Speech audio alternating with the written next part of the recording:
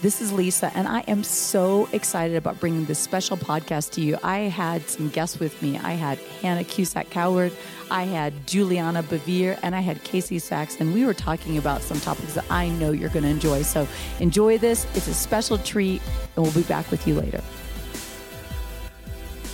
Talking about a topic we visited a little bit about gender without rival. And a lot of times people immediately think I'm talking about transgender. I'm not talking about transgender. I'm not talking about picking a gender. I'm not talking about one gender being better than another gender. I'm actually talking about dismantling gender rivalries so that we can begin to work together. So let's not be touchy, let's not be sensitive, but let's be logical and let's be practical about some of these things. You know, a couple years ago, I read a church planting manual, and it's one of the top church planting organizations in all of the United States of America. And they were talking about leaders and elders and deacons and teachers and different roles in the church. And this was what their significant voice said when he was interpreting 1 Timothy chapter 2. He said this way. He said, Paul is simply stating that when it comes to leading the church, women are unfit because they are more gullible and easier to deceive than men. So, unfit, gullible, and easily deceived, more so than men. First of all, I just want to ask you, how does that make you feel? Hannah, does that make you feel relieved of duty, empowered? How does that make you feel when you hear unfit, gullible, and easily deceived? Disqualified. Yeah. You don't hear even a role thing, do you? No. You okay? How about you, Julie? What do you hear when you hear unfit, easily deceived, and gullible? Just less than, like someone who needs to almost be monitored. Yeah. Casey, how about you? I feel challenged, kind of like what I want to combat that and defy it almost. Yeah. And I have to be honest with you, I have been all those things. I have been unfit. I have been gullible. I have been deceived. But here's the promise of God for our life. In 2 Corinthians chapter 3, verses 4 through 6, it says, such is the confidence that we have through Christ, not through some church organization, not because of what somebody else says, through Christ toward God. Not that we are sufficient in ourselves to claim anything as coming from us, but our sufficiency is from God, who has made us sufficient to be ministers of a new covenant, not of the letter, unfit, easily deceiving. These are letter words. These are law words, but of the Spirit. For the letter kills, but the Spirit gives life. And then it's interesting. He goes on to say, while many irate women have disagreed with Paul's assessment through the years, it does appear that such women who fail to trust his instructions and follow his teaching are much like their mother Eve and are well-intended but ill-informed. You know, do I have to be irate to disagree? Because I disagree with my husband all the time, and I'm not irate. My husband disagrees with me all the time, and we're not irate. But when he begins to bully and say, if you don't agree with my interpretation, then you're irate. And then he just says, they're like their mother's Eve. I'm just going to tell each and every woman out there, you are not a descendant of Eve.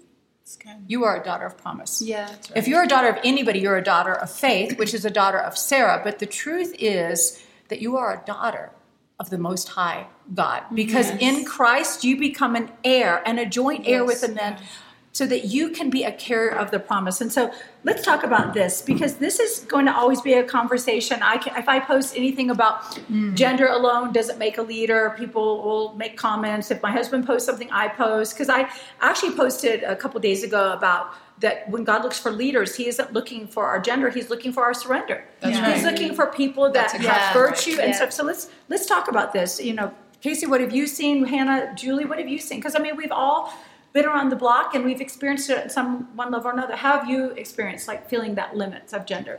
And how does that make you feel about your daughters? Yeah, definitely.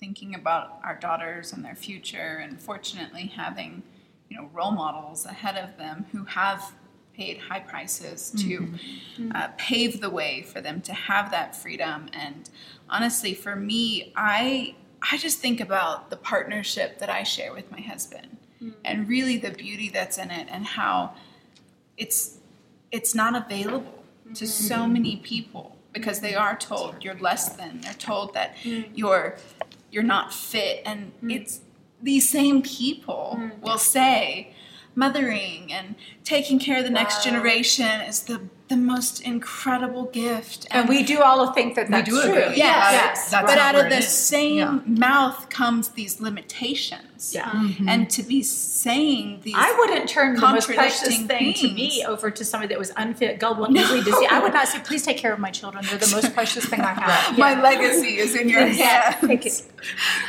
Yeah, it just the limitations it would place on that partnership, because how could you enter in and truly trust someone if you feel like you have to constantly be making sure that they're not falling into all of the traps that Eve fell into? Yeah.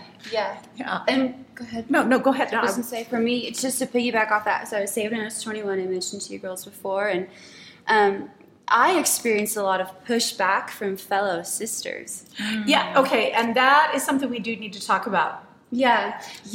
And I mean, it was, it's when you know who you are in Christ, you don't have to try to lead or to preach or to teach or whatever. We're all supposed to just be following Jesus That's right. Just and leading follow people to Jesus. Him. Yep. And they would just say, you might want to tone it down and offer me these scriptures. And that's why I'm so grateful for this book. She unpacks these scriptures in chapter 6, A Gender Without Rival, offers context to them because I was just confused. It's like, oh, For sure. I was like, Lord, yes, I will submit to you if this is what you have for me. Of course, like I want to please you, and if I need to tone it down, I will. But it just didn't feel right. Yeah. And the truth is there isn't one stamp of what it looks like to be a woman. And talking about this competition thing, one of my sons overheard something that somebody had said in the context of other female ministers who I love and respect, and he said, Mom, why does it seem like a lot of the female ministers are competitive with one another? And it got me thinking, and you know what I think it is? When you don't empower people in the valid ways, and they have to fight for 10 places. That's right. Then they have to compete because That's what it is. the ground is so small. Yeah. And so I just want to say, if you're out there and you have something that's a dream in your heart, you don't have to fight for your place. Yeah. But you do just need to obey God. And if somebody's putting a limit on you, or somebody's trying to compete with you, or somebody's saying you can't do something that God has put in your heart, we're just here to tell you, please do it. We actually really need you to do it. We need you to be everything that God created you to be. And there is ways to address these issues. We are all love men. I am not a minister because I don't love men. And I have to be honest with you, some of the female ministers, I hear them say certain things that seem like they're put downs of men, and this is not the spirit we want to speak from. not at all. Because we believe men and women are better together. And Yes. we believe there are things that only a woman can do and things that only a man can do. So this isn't about, we don't believe in women being lead pastors. We believe in women being led by the Spirit. Yes. That's right. And men being led by the Spirit. Yeah. And then whatever the Spirit tells them to do, that's what we need to do. Yeah. Hannah, how about you? And What I'll have you say a seen? final thing back to that initial word that I submitted, disqualified, is realizing that we don't look to other people to qualify us.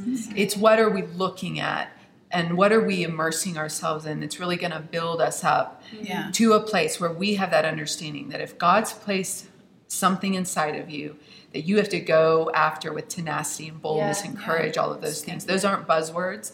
Those are the things you're going to live out day in, day out, and it's not going to be fun. You've raised us up in the knowledge of, and I love this excerpt. It says, the best way to protect someone from making future mistakes is open instruction, not prohibition. And the fact that Eve made a grave mistake in her past should not silence her daughter's voice in the future. And really that just being the clarion call of we're not, and even not even just Eve's mistakes, but we've all made mistakes. We're not going to live out of that. That's not what qualifies us or disqualifies us for what we have to walk into in the future. What qualifies us is that God's placed something within each one of us that is without rival. And we have to live out of that place with the knowledge of who we are in Him, and nothing can contend with that. And I'm just going to say this as a grandmother, I want something different for my granddaughters. I mean, it's great that women are coming into something, but we want something different. And, so I actually really stepped out in this book and wrote actually 10,000 words on the gender issue. And so that's there. There's scriptures. I know we're having a conversation. You might be like, what about this scripture? What about that scripture? We took the time and we unpacked it. And we actually pulled from a lot of people that are way smarter than us to be able to talk about some stuff. So we want to facilitate conversation for you. We want to see you get around the table, around this kind of dynamics. Share your hurts and let the healing begin. Yeah. If you gather even with 4, you're going to learn so much more than if I just sat here and read this alone. Exactly. And you can do that. We put together something called a study pack. It includes 5 books. You've got discussion questions in there if you want to help facilitate the discussion. Plus the DVDs. There's 6 lessons. Great tool for you to just do what we did here. Gather women and dive into the world. Yeah. That's good. Thanks, guys. Thanks for joining us. We're going to continue to do these kind of things because we want you to know you're not alone, and we love getting to connect with you. God bless.